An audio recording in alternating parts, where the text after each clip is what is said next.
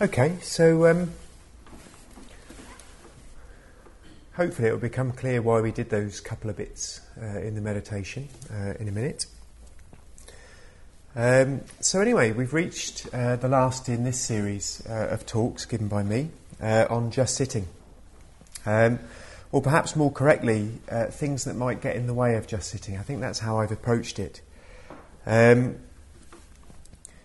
You may remember, those of you who've come and listened to any of the talks, that the idea for this series came out of some observations that I'd had around the centre, that people weren't doing this aspect of Sangharakshita's system of meditation. And in fact, it sort of made me have a think about how we even teach meditation at the centre. And I'm certainly hoping that just sitting will be much more foregrounded in future on beginners courses. So we've got Sangharakshita's system of meditation up here, and just wanted to say a little bit about it, just to remind us for the last time. So the system of meditation is divided into four stages or developments. So we start off with the stage of integration and awareness, and this is the first practice that we teach when people come along to Buddhism classes. It's the mindfulness of breathing. And I suppose just to remind you that it's not just the mindfulness of breathing that helps us to develop this. Yeah, obviously any kind of mindfulness practice that we're doing off the cushion, for instance, and you could even include stuff like focusing in that as well. Remember, these are just principles. We have got specific practices in the movement to practice to develop these stages, but I think it's a good idea not to get too kind of narrowly fixated on those practices. Yeah, there's a lot of ways that we can do the same thing. So integration and awareness is followed by the other stage of positive emotion. Yeah, so this is stages such as the metta bhavana, but it could also be kind of our practice of friendship with other people. The practice of the positive precepts, even. It could even be puja and other rituals as well. So these two stages here, they form what we'd call the samatha stage. And I'm going to explain a little bit more about what samatha means in a minute. So in a way, they're the calming stage. They're the clearing the mind of unnecessary clutter. Yeah? And you'll notice that in between these stages there is a period of just sitting as well. And then we move on to the third stage, which, as Tejananda quite rightly commented, it doesn't sound that promising, does it? Spiritual death. Yeah. So another way of looking at it is the stage of insight. I mean, in a way, if you get to this stage, you'll probably be quite kind of gung-ho about Buddhism, and the whole idea of spiritual death will probably be quite appealing.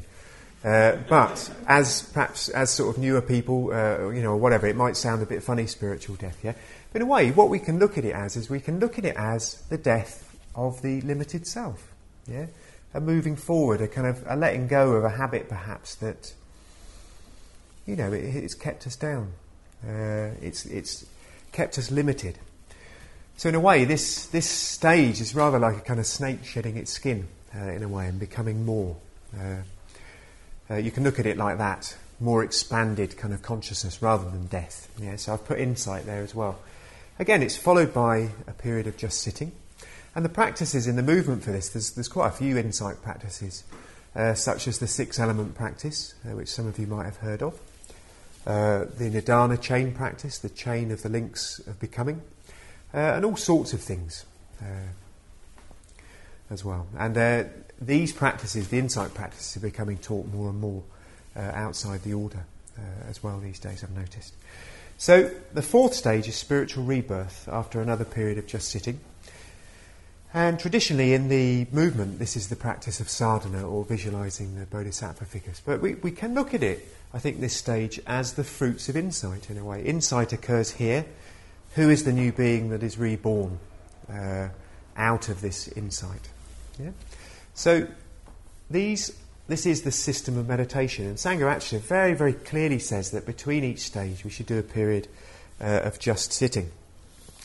In fact, I mean, if you want to if you want to find out more about this, Sangharakshita has done a talk which you can get hold of, I think, either downstairs or on free Buddhist audio, and it's called A System of Meditation.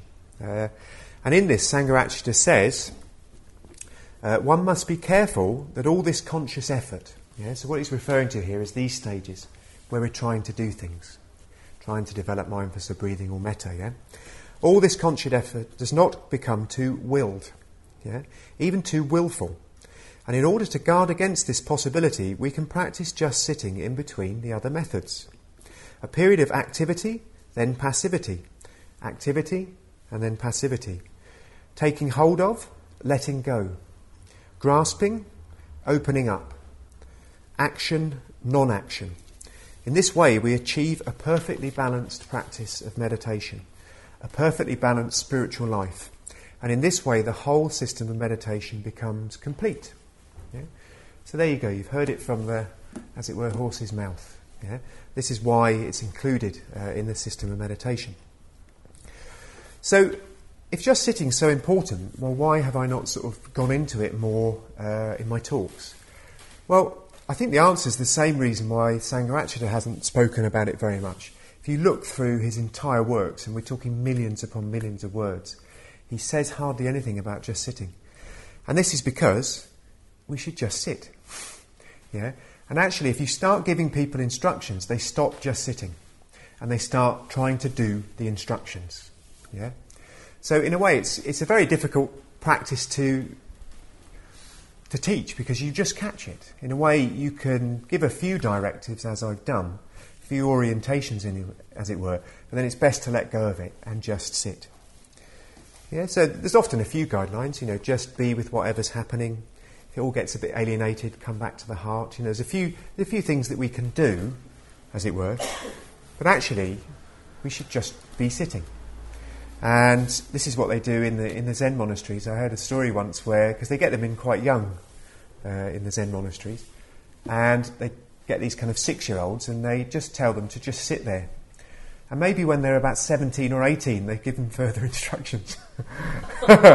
So the idea is that you work it out for yourself. You catch it. You get it on your own, actually. But it takes a lot of faith to stick with it to that point. We'll all be kind of sat there going, oh, am I doing it right? Oh, my mind's all over the place. Oh, should this be happening? And we'll do this for a long, long time, and then it will settle one day, and we'll get it. And once we've got it, we know what just sitting is. But until that point, it can be a little bit daunting. So it's a practice which requires a lot of faith, actually. A lot of willingness to give it a go. So I felt it more important, really, to look at the things that can get in the way of the practice, rather than trying to give you a detailed account of what you do, because you just sit. So in the first talk, Beware Ideology, I looked at the need to learn to think for ourselves. Because the just sitting in practice, it involves a real sideways leap from how we think conventionally in society. It's a real sideways leap from the norms of culture. And we saw that many of our collective cultural views are based upon delusion. It's pretty clear, isn't it? You look in the world, you listen to the news, watch the news. A lot of our views are based upon delusion. And yet they're so pervasive because everybody else seems to be doing them. The majority of the population is doing them. So we spoke about the need to test the implications of the Dharma for ourselves. Our culture has its views, general views. The Dharma says, well, actually these things are right for you. So, we need to have a think about, well, which do we feel will allow us to grow and develop, to become the people we want to be? Do we want to take on these views willy-nilly from society, or do we want to test out the views of the Dharma, and see which ones are leading us to a more rich life? So, in the context of tonight's talk, we will see that even these dharmic views are provisional. And they need to be let go of to attain perfect vision. So, but how much more so, perhaps, some of the views out there in society that we just take on unconsciously. So in the second talk, Doing Nothing is Hard Work, we extended the need for this, the need to think for ourselves into the area of activity and work. And we looked at one of the most deep and destructive ideologies in society, the Protestant work ethic. Sounds horrible, doesn't it? Sends shivers down my spine.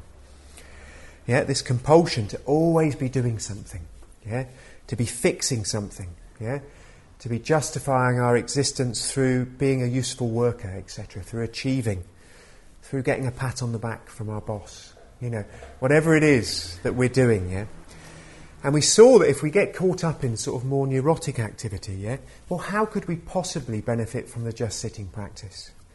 When our lives are a relentless doing, how can we possibly value just letting go, just being, becoming receptive to our experience?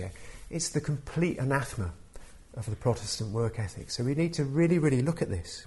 And we even went so far as to say that unless your job is a real vocation, a skillful one that gives you pleasure and benefits humanity in some way. If this isn't the case, then as a Buddhist, and we had a few quotes from Sangharakshita just to back me up, so you don't think I'm a complete loony. It's okay to do as little as possible at work. Go part-time. Devote more time, earn as much money as you need, devote more time to the Dharma, to enjoying life. Why not? And less times on, as Blake says, the cogs tyrannic.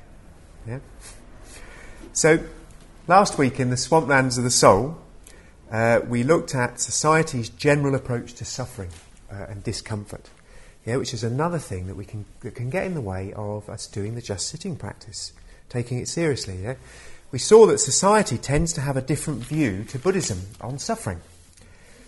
Society generally sees suffering as something to be avoided, at all costs, something that only happens to the weak, or losers. Suffering's for losers. It might not be specific. Some horrible people might say that at times, but there's some sort of emotional response to life where perhaps we think that. Certainly I've observed it a lot out there in society. If we hold these views in some way, if we hold them somewhere in our own emotional life, well, we'll find the just sitting practice very difficult to remain engaged with, because at times when we slow down, it will be very, very pleasant to just sit, just to let go, to be with the fruits of our practice, And also, at times when we slow down, particularly if we spend a lot of our time on the run in life, doing, well, sometimes some uncomfortable stuff can come up. Stuff that's been waiting for our attention for ages, while we've been busy making other plans, as it were. So, and of course, if we were to give up then, because there were some uncomfortable emotions coming up, and join most of the rest of society distracting ourselves, then we'll miss out on a golden opportunity, to start, very, very carefully, very, very intelligently, as it were, letting this stuff into our kindly awareness. Because I think if we want to lead a more authentic life, if we want to taste what peace really is, what contentment really is, what integration really is, what positive emotion really is, this is what we need to do. We need to be able to let these things in.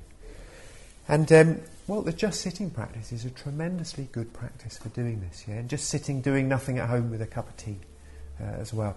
Just stopping for some time. It's a very, very good way of letting this stuff in gently. And the more we do this, the more able we are just to be with it, because it really is never as bad as we thought. Actually, I better have a caveat there, I think. Maybe 99%, it's not as bad as we thought. We had this lovely quote from Rumi, which I really loved last week. Don't turn away, keep your gaze on the bandaged place. That's where the light enters you. So, I suppose when I was thinking about this talk, I was thinking, well, crikey, if we really put all this stuff into practice, if we test out the Dharma, if we learn to think for ourselves, and try and put this into practice, if we slow down and try and become more receptive, and then if we let our experience, whether pleasant, painful or otherwise, into a kindly awareness, if we could do this more and more and more, well, this would be really great. We'd be making real progress, wouldn't we, I think, on our Dharmic practice.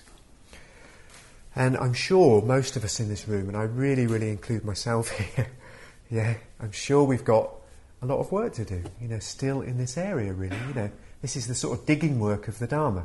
In a way, we're not going to experience the real fruits until we do this digging work, really. Yeah? If we can do this, then, well, we would develop a really good level, I think, of tranquility in our practice. So, I want to talk a little bit about the two stages here on our system of meditation diagram.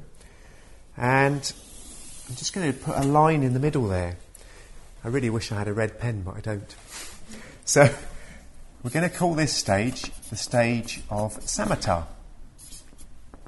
And then this stage, vipassana. It's not very clear that, I'm afraid, but there's not a lot of room left. Yeah? So really, throughout this series, what we've been concentrating on is this stage. Yeah, the stage of samatha. Now,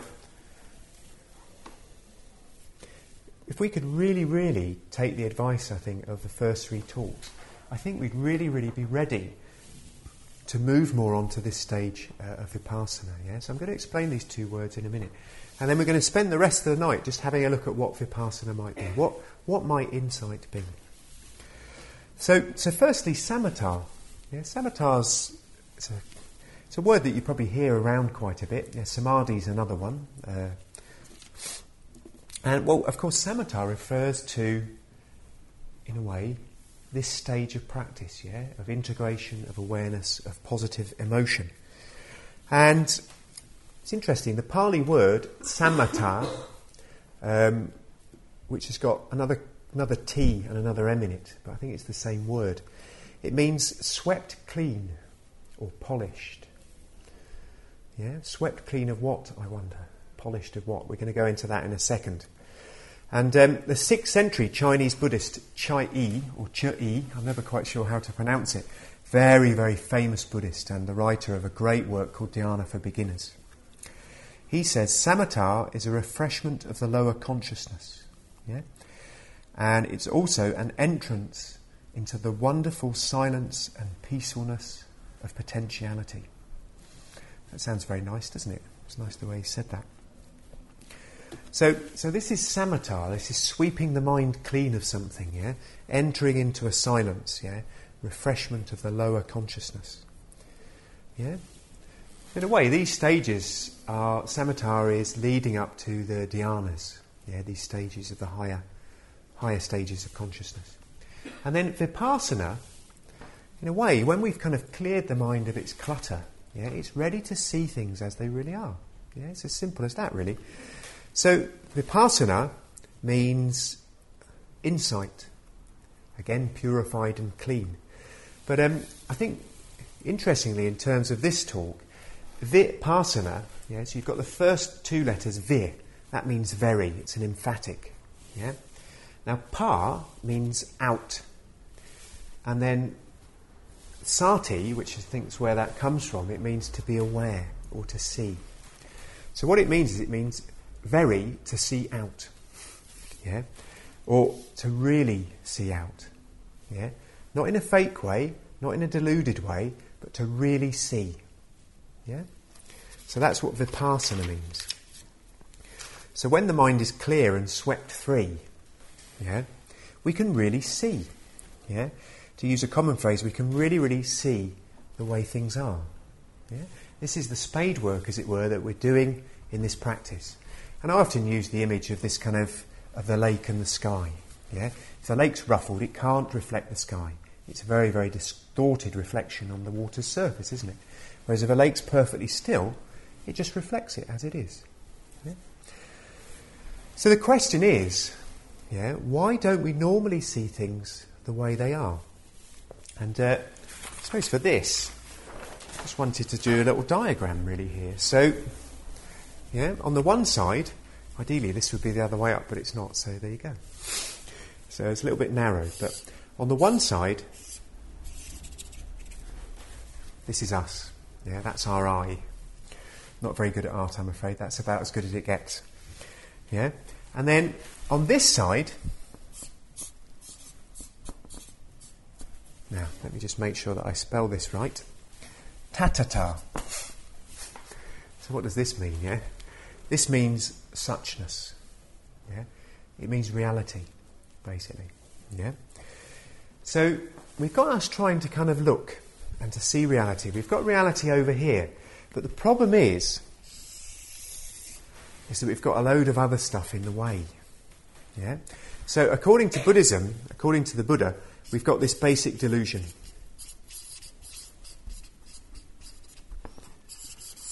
Of a separate self.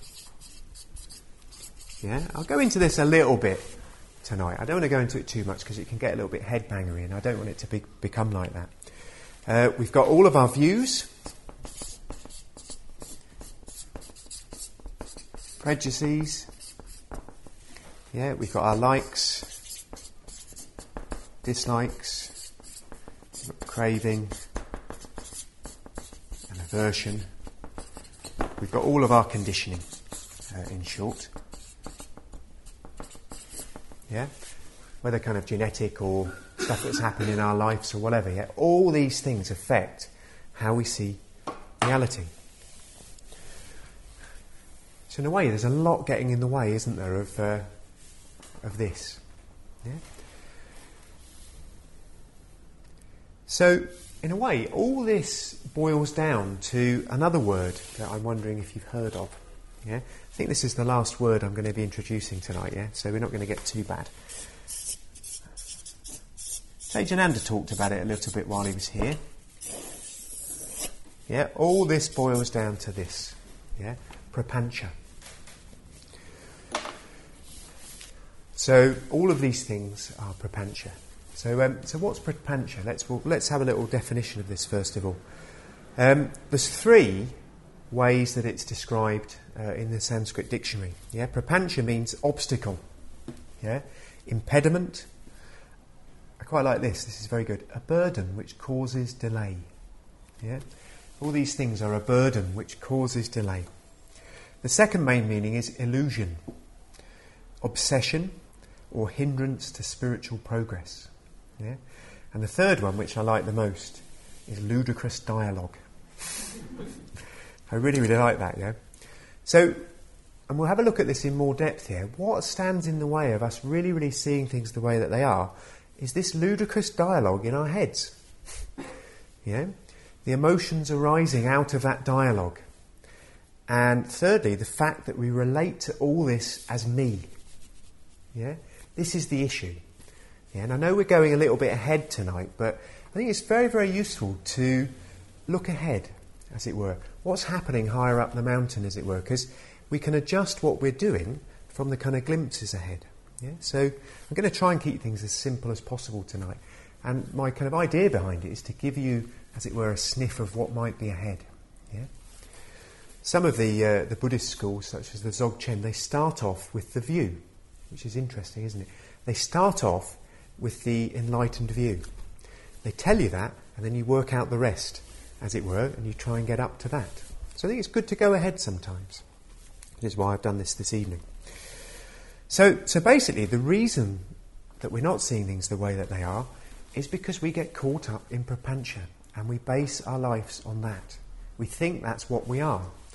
This delusion of a separate self, the views, in a way, all the thoughts that are rushing around our heads, the emotions that they're generating. We build an identity out of this. So Eckhart Tolle is very, very good on this stuff. He's hot on this stuff. In fact, his whole book is generated on this same idea, really, just different ways of looking at it. What he says most people are so completely identified with the voice in the head, the incessant stream of involuntary and compulsive thinking, and the emotions accompanying it, that they are literally possessed by their own mind. So anyway, we're not being hard on ourselves tonight for doing this. Everybody does it. Yeah, everybody does it.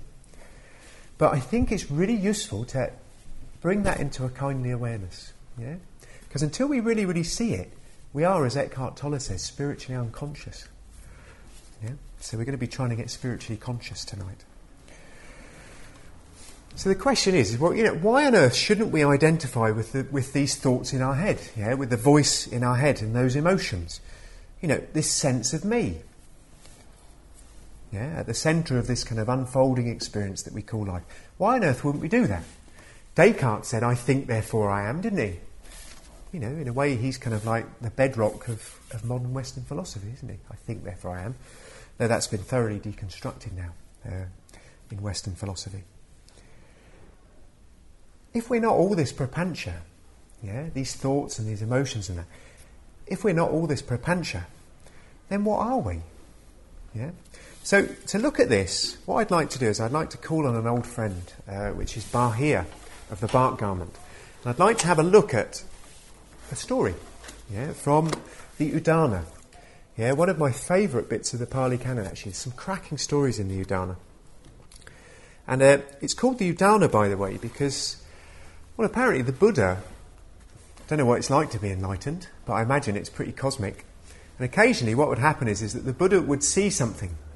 He'd see something happening out there in the world, and he would be full of inspiration. It would be like a really good example of the Dharma, the way the universe worked, or something like that. And apparently he'd just come out with a verse. He'd come out with what's called an inspired utterance, and that's what Udana means. Udana means literally a breathing out. And this is a collection of, in a sense, the stories that inspired those Udanas. Now, I'm a little bit dubious as to whether they've got all the stories mixed with the right Udanas, but anyway, scepticism aside, it's very worth reading. So what I'm going to do is I'm going to read the story out. I'm going to read most of it out. It carries on, and I'm going to be rather naughty and give the ending away here. Unfortunately, Bahia gets killed at the end of this. He gets killed by a runaway cow. And then the Buddha gives his Udana at the end. But I'm not going to go into that because our need to go into that is very little, actually. We're going to stop just before that with one of the pithy teachings. But you can go away and read this. It's in the first chapter and it's the 10th story. So what I'm going to do is I'm going to read a paragraph, and then if I need to explain anything, I'll just go back and I'll explain it. Thus have I heard. At one time the Lord was staying near Savatthi in the Jeta wood at I can always find this difficult to pronounce, at Anartapindika's monastery. At that time, Bahia of the Bark Cloth was living by the seashore in Suparaka. He was respected, revered, honoured, venerated, and given homage, and was one who obtained the requisites of robes, armed food, lodgings, and medicines. So the story starts off, thus have I heard. So who's heard? The person that's heard this is probably Ananda, one of Buddha's disciples. All the stories in the Pali Canon start off, thus have I heard. Because after the Buddha died, all the disciples got together and they told the stories of the Buddha's life. So this is one of the stories that was kept in that way. So the Buddha was staying at Savatthi in Anartapindika's monastery, which I visited in India. It's a really lovely place. And apparently the Buddha stayed 24 rainy seasons there after his enlightenment. It was so lovely. He'd stay there while the monsoons were on. So we meet the character of Bahia of the Bark Cloth. It sounds a bit strange, doesn't it, bark cloth? I don't think we're supposed to take it literally that he was wearing a whole load of kind of cloppy bark stuff. Actually, in those times, they would weave quite kind of intricate things out of bark. And actually, kind of priests, often religious priests, would wear bark so they didn't have to wear animal products. So this place where Bahia is called Suparaka, and it's a recently, in the last century, excavated part of north of Bombay on the coast. So it actually exists, and it was a very, very important trading town for Babylonia. So Bahia, which actually means outsider or foreigner, was probably from Babylonia, maybe Greece, something like that, one of the trading ports there. So anyway, to continue. Now, while he was in seclusion, this reflection arose in the mind of Bahia of the Bark Cloth. Am I one of those in the world who are arahants, or who have entered the path of arahantship? Then a Devatar, who was a former blood relation of Bahia of the Bark Cloth, understood this reflection in his mind. Being compassionate and wishing to benefit him, he approached Bahir and said, "You, Bahir, are neither an arahant, nor have you entered the path of arahantship. You do not follow that practice whereby you could become an arahant or enter the path of arahantship." Yeah? So Bahir, he's on his own and he's reflecting. And I think we can take it as read that he didn't really say, "Am I an arahant?" Yeah? An arahant was a specific term to Buddhism. And Suparaka's over 1,000 miles away from where the Buddha ever taught. Yeah? So he's probably just reflecting on something like, is my practice getting me anywhere? I'm getting all this worship from the locals and things like that. But have I really broken through? Am I really awake? Yeah? And then we get this rather strange thing, don't we? We get like a Devatar, which I think is a female goddess, a Devatar, appearing in the mind of Bahir. So we don't quite know what to make of that. We could take it literally. It could literally be a god or a goddess. Maybe these days we just don't notice these things. Who knows? Yeah, it could be perhaps that they consulted an oracle, which was very, very popular in those days. Yeah, or something like this. It's interesting, if you read the Iliad or the Odyssey, the Greeks are forever thinking that some god has given them some inspiration in their head, which is very interesting, isn't it? There are some theories around where people think that it was the beginning in those days of self-consciousness. It was sort of still not quite emerged fully in those days, so that people actually experienced things as being outside themselves. If they had a really, really good thought, they didn't think it had come from them.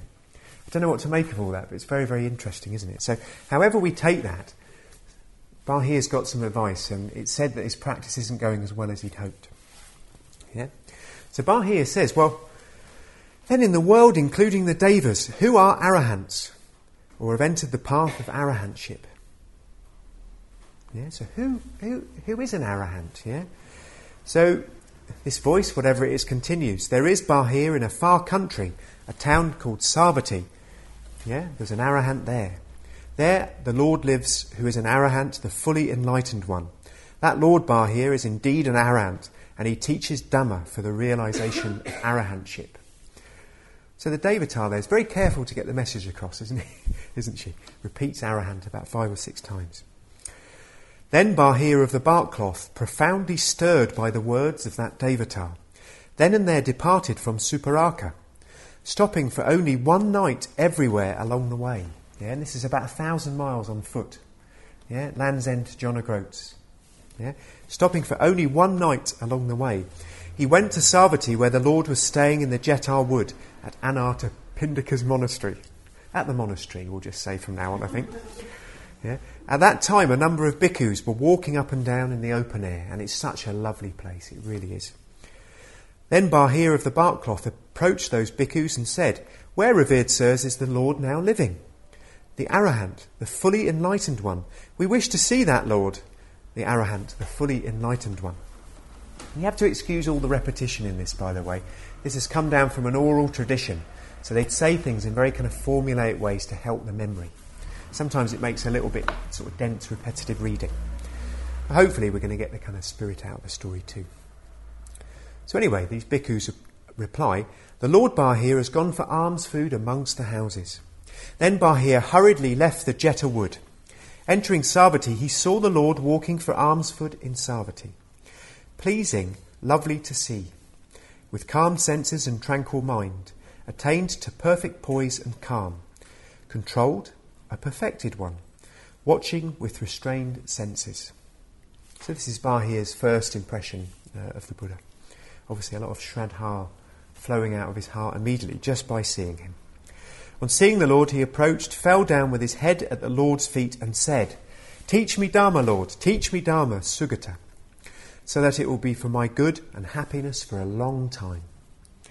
Upon being spoken to thus, the Lord said to Bahir of the bark cloth, imagine this, "It is an unsuitable time, Bahir. We have entered among the houses for alms food." Yeah, so I think generally if the Buddha was doing one thing, he'd prefer to kind of finish it before he went and did another thing. So he asks Bahir to wait. But Bahir's not up for it, and he asks him a second time. He says, It is difficult to know for certain, revered sir, how long the Lord will live, or how long I will live, which is a bit of a premonition, because it's not very long, I'm afraid, for Bahir. Yeah. Teach me Dharma, Lord, teach me Dharma. A second time the Lord said to Bahir, it's an unsuitable time, Bahir. We've entered among the houses for arm food. Bahir is not going to be put off. A third time he said to the Lord, it's difficult to know for certain how long we'll live. Teach me Dharma, Sugata, so that it will be for my good and happiness for a long time. Well, if you ask the Buddha three times, he's going to reply, even if it's for your own good or not. I mean, fortunately, this time it is for Bahir's good. But the teaching that he gives, not everybody would get. Yeah? So you might be a little bit disappointed when you hear this. Don't worry, I'm going to try and unpack this in a minute. So what would you do if somebody said this to you? So, the Buddha decides to give Bahir a teaching, and you can be pretty sure when the Buddha gives a teaching, he sussed the person out beforehand. Seems to have an uncanny knack in the Pali Canon of knowing what teachings people need. Though he did make mistakes at times as well. But he gets it right with Bahir. So what does he say? He says, herein, Bahir, you should train yourself thus. In the seen will merely be what is seen. And you might remember this from the meditation practice. In the heard will be merely what is heard. In the sensed will be merely what is sensed. In the cognised will be merely what is cognised. So cognised isn't a word that's bandied around the pub a lot these days, is it? Yeah. What it really means is it means to know. In a way, what it means is what you know or are aware of through the senses. Yeah. So whatever you are aware of or know through the senses, just let them be like that. Yeah. Don't add on to them. In this way, you should train yourself Bahir. There's one more thing. When Bahir for you, in the seen is merely what is seen, etc. Yeah? In the heard, what is heard. In the cognised, what is cognised. Then Bahir, you will not be with that. So we'll go into that in a minute. When Bahir, you are not with that. Then Bahir, you will not be in that. When Bahir, you are not in that. Then you'll be neither here nor beyond, nor in between the two. So all that's a little bit ethereal, but the next sentence isn't, is it? Yeah? Just this is the end of suffering. Yeah? So whatever is in that pithy statement is the end of suffering. Just that. Now through this brief Dharma teaching of the Lord, the mind of Bahir, of the bark cloth, was immediately freed from the taints without grasping. And he went away. Yeah? So I'm wondering, is anybody else in the room freed without the taints without grasping? Maybe it came across easier in Pali, we don't know, but let's have a little look at what all this means. Yeah? So, I've got 5 things here, and I'm afraid, again, the writing's not very, very good. I want to examine this pithy extraction just for a little bit. We're not going to go into it too much. What the Buddha's saying, really, the pith of this, really, is instead of getting immersed and caught up in this ludicrous dialogue that goes on in our heads, we should train ourselves thus. Yeah? So basically, the first kind of proposition here is in the seen, the heard, the sensed. Yeah? This includes the thoughts, of course. Yeah? Buddhism includes the 6 senses, the 5 external ones, and the thoughts as well. Yeah? Whatever's going on, in the senses, just be aware of, just be aware of that. Yeah? Just try and let it be, just be mindful of whatever arises. Just open up to it. Yeah? And this is the really, really tricky bit, And if we do this, there's no point in beating yourself up because it's really, really human, like everybody does it. But Buddhism is the way out of it, without adding stuff onto it. So in the cognised will be merely what is cognised, In whatever comes up in awareness, we'll just leave it at that, So what he then says is, he says, well, when this occurs, you'll not be with that. So what the heck does this mean, with that? What does it mean? Well, it means you won't be caught up in all the prapancha. all the thoughts and the views. Yeah? When you can just rest in your awareness, when you can be really, really mindful, you're not up in your head, lost in your head. Yeah? You're here. You're just with whatever's real. You're not caught up in all the extra speculation, the hypothesizing, the judgments. Oh, they've come into this room, they're doing this probably, or, whatever it is that we do. The interpretations, the projections. In short, all the noise, as it were, that we add in our heads. Yeah? So why is this a problem? Well, it's a problem. It's a problem because all this stuff really, in the way of the tattata, in the way of things, how they really are, they arise from the ego. Yeah? This is the issue. So, excuse me, I'm a few years off a PowerPoint presentation, I think. Not as crinkly though, are they? So, when you're not with that, you're not in that. Yeah? Again, we'd probably be a little bit lost there, wouldn't we? What he's saying is when you're not in that, i.e.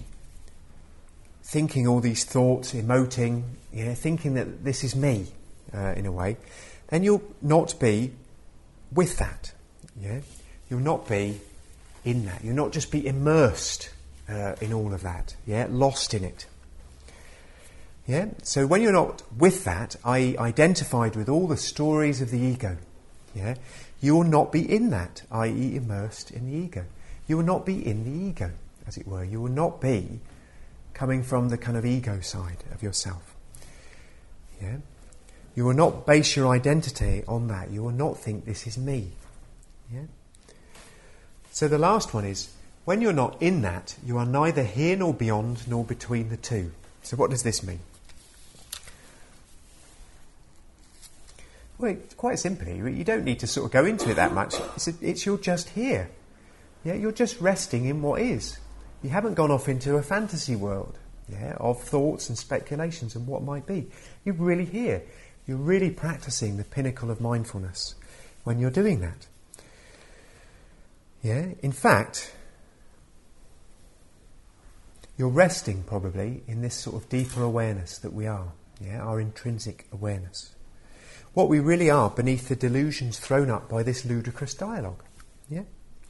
So you're neither kind of like here nor beyond nor between the two.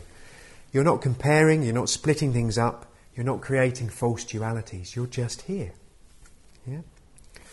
So basically what the Buddha's saying is, we've got this sort of two ways of being really.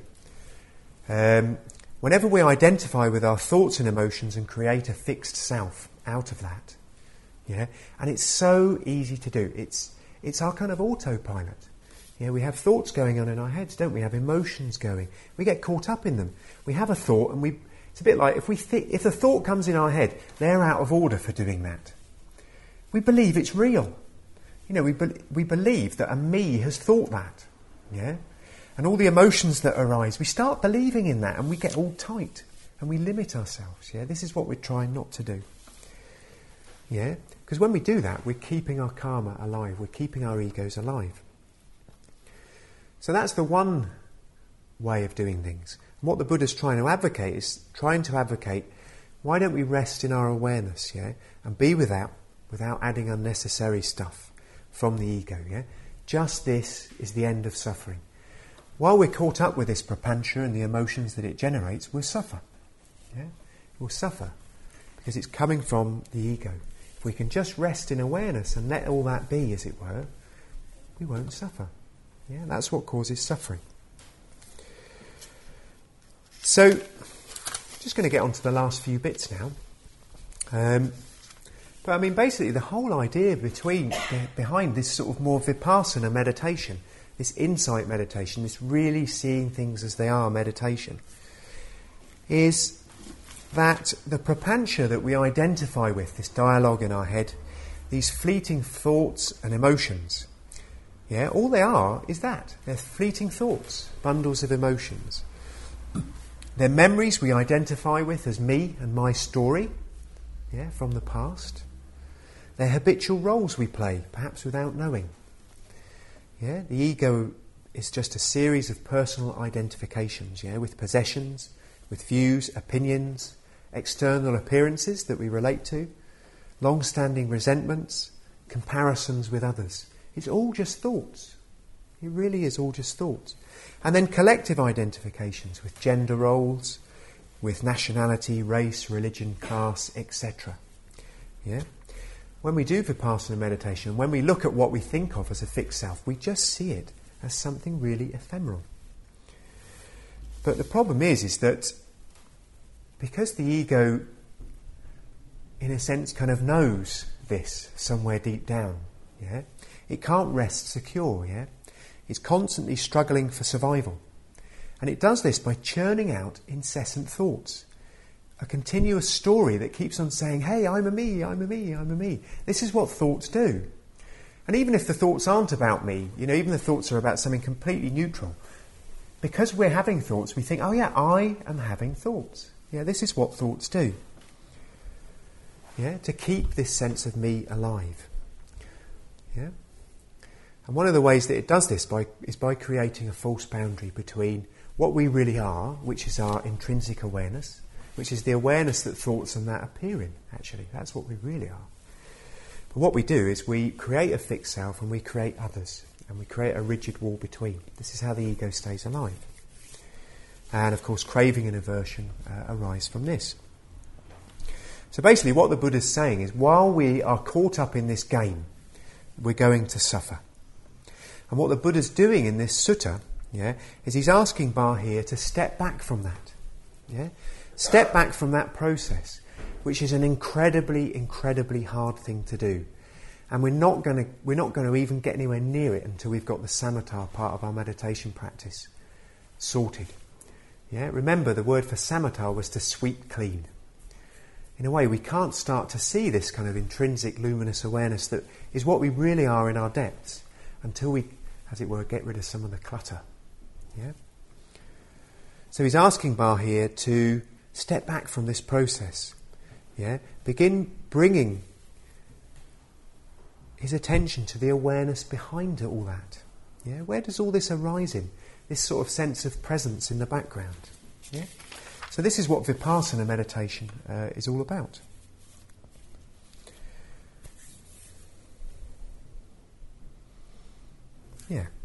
So this awareness, this presence, this primordial knowing, whatever it is, this luminosity of mind, this is what the Buddha is saying, this is what we are truly.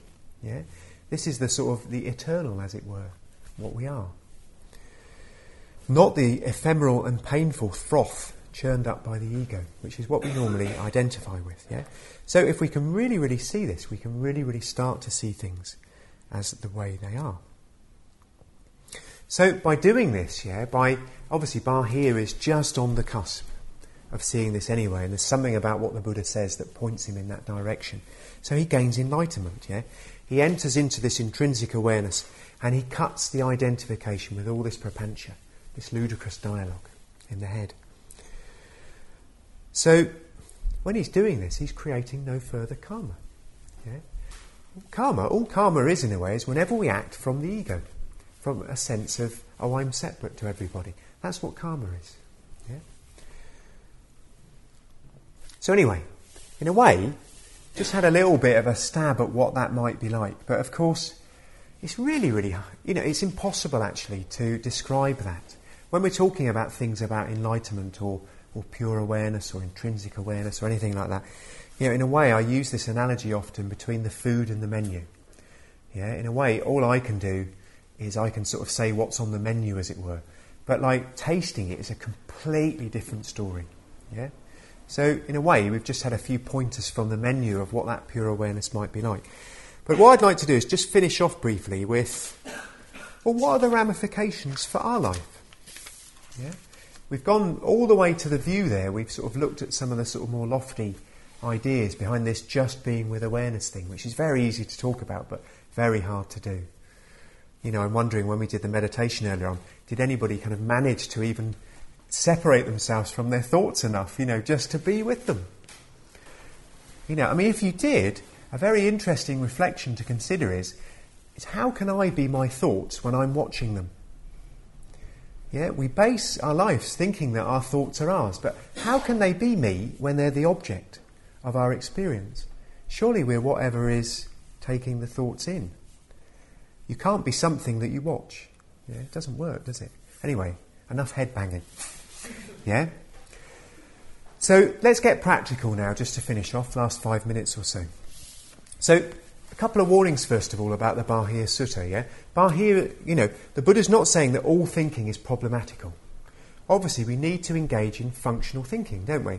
It's a bit like, if we need to get the bus, we need to have a think, well, where's the timetable? Ring them up, what's the bus number? Where does it go from? How can I get there, yeah? There's not a problem with thinking. Functional thinking's fine. But as Eckhart Tolle so ably demonstrates in his book, it's all gone out of control. When we can't control our own thoughts and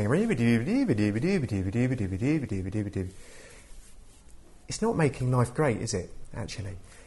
Not when you really, really taste the peace from that in meditation. Yeah, until you've tasted that, you might think, well, it's all right. My thoughts are all right, what's the problem? But when you've really, really tasted peace, it's very unsatisfactory having a mind that does that. Yeah, believe me. So we need functional thinking to do things like that. Yeah? And, of course, if we drift into unnecessary thinking while we're doing something, well, we're just aware of that.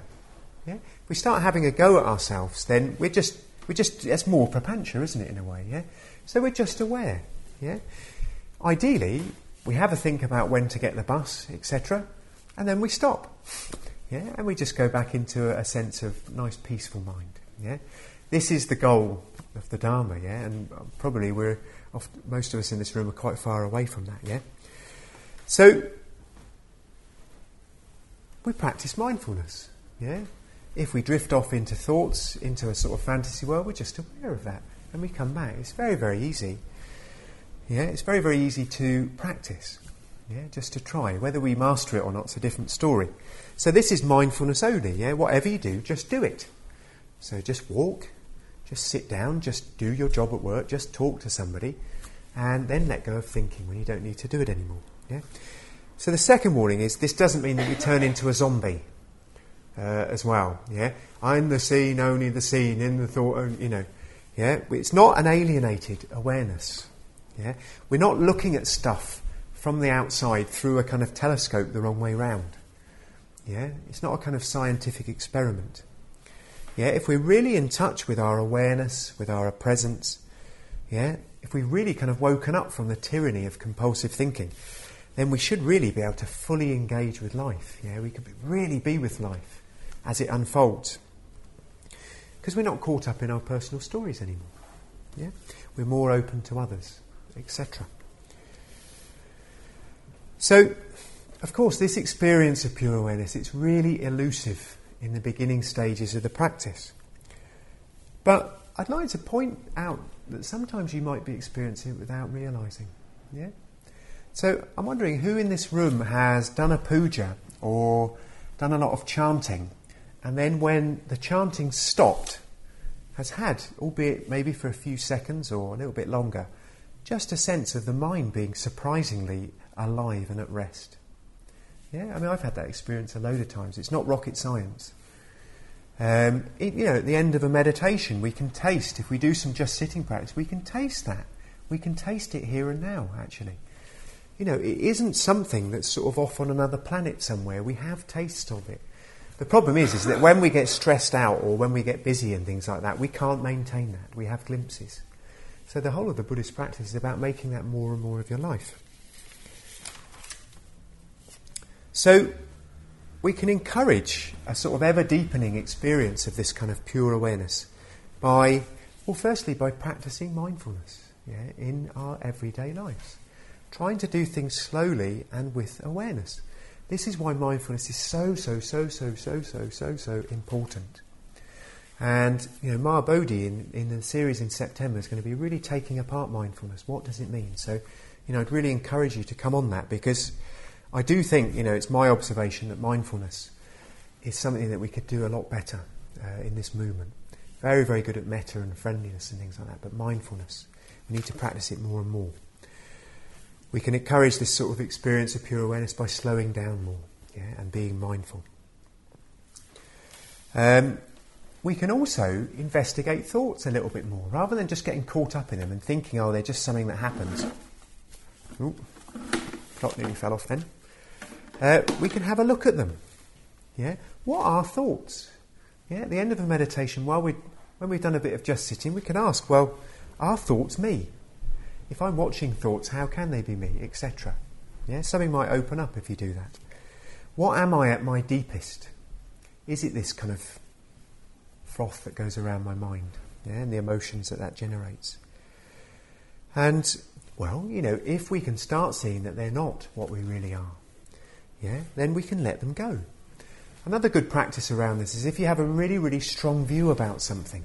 If somebody's saying something and you find yourself getting really, really irate, yeah, well, there's a few nods in the audience there, yeah. Well, where does this view come from? Yeah, who's having this view? It's just a load of thoughts, isn't it? How do I know that it's really, really true? Yeah? So we can sit in the space a little bit more with these thoughts. Again, very, very difficult. The more annoyed you are, the harder to do. So, the last thing is to remember to do the just sitting practice, yeah? Because the just sitting practice, we have an ideal opportunity when we do nothing, just to sit and watch the mind at play. Yeah? If we really, really get into this after a while, and I would recommend doing quite a few years of the Bhavana practices first. If we really find that we're engaged with this, well, we can have a look at what the pure awareness practice is. Maybe go on a retreat at Vajraloka on the pure awareness practice. Because I think when we start to kind of do this more and more, what happens is when you begin just sitting or doing the pure awareness practice, it's a little bit like one of those snowstorm paperweights. Yeah, I'm just going to finish with this image really. Yeah, you've got one of those snowstorm paperweights and it's like everything's just everywhere, it's flying around everywhere. This is the mind. Yeah. So when we start off doing these practices, what happens is probably 99.9% of our identification is with the thoughts, yeah, as me, with the emotions as me, as a fixed self. And maybe 0.01% of our identification is with the awareness in which it takes place. This is how it starts. Yeah? But gradually what we do as we sit more and more, the snowstorm, as it were, begins to settle. Yeah? And that balance shifts. We might even get to the point one day where we're kind of 50% identified with that awareness. Yeah? And 50% identified with the thoughts. And we might even have sort of experiences where our identification with the thoughts, etc., just goes. And we're just there with awareness. Yeah? You can have glimpses. This is what the Zen calls satori experiences. Yeah? Experiences of flashes of insight. Yeah? So this is really all what the practice is. And if we can do this, in our just sitting practice, for a PowerPoint. Where's my eye? Oh yeah, here we are. Basically what we're doing with the just sitting practice, and this is the last comment of the night really, yeah, what happens is as we sit here, yeah, we've got tathata there, we've got reality there, and we've got all these things here in the way. What happens is they start to unwind. Yeah? As our awareness becomes more and more clear, yeah, we start to see through those as just stories. Yeah? This is what happens. We start to see through them. Certain views will go. We see certain likes and dislikes. Somebody might be making a noise in the shrine room and there's a little bit that goes, they shouldn't be doing that. And if you're really, really aware, you just see that as just a manifestation of the ego. It's not you. There's no need to get worried that you've had that thought. Yeah, there's a tremendous freedom in this. Whatever thoughts go through our minds, all they are really is just a product of cultural conditioning. They're echoes of what our mum used to teach us, what our teachers used to teach us, opinions we've read in books, etc., etc. Yeah, what we really are underneath that is much more original. Yeah? We need to find that out. And basically, right at the end, at the bottom here, and under the Bodhi tree, this was the last thing to go for the Buddha, wasn't it? It's this sense of a separate self, And when this finally goes, yeah, well, all this is gone. And then there's no gap between this, yeah, tathata, and what we are. Yeah? So this is the function, really, of Vipassana meditation, yeah? When these go, we can really see things as they really are. Yeah? So anyway, that's that for tonight, and that's that for the series. And I would direct you towards the Udana. Remember, it's the first story, chapter 10. You can find out what the sad ending was. But then the Buddha, feeling really inspired about Bahir and how he responded to the Dharma as well. So it's not an unhappy ending at all. So what we'll do is we'll head downstairs for 20 minutes or so, and then we'll come up and we'll have a final activity. Probably go on to about 20 to 10 tonight. So anyway, thanks very much for coming on the series, and I do hope you enjoy Mahabodhi's series in September on mindfulness. Very important. Thanks.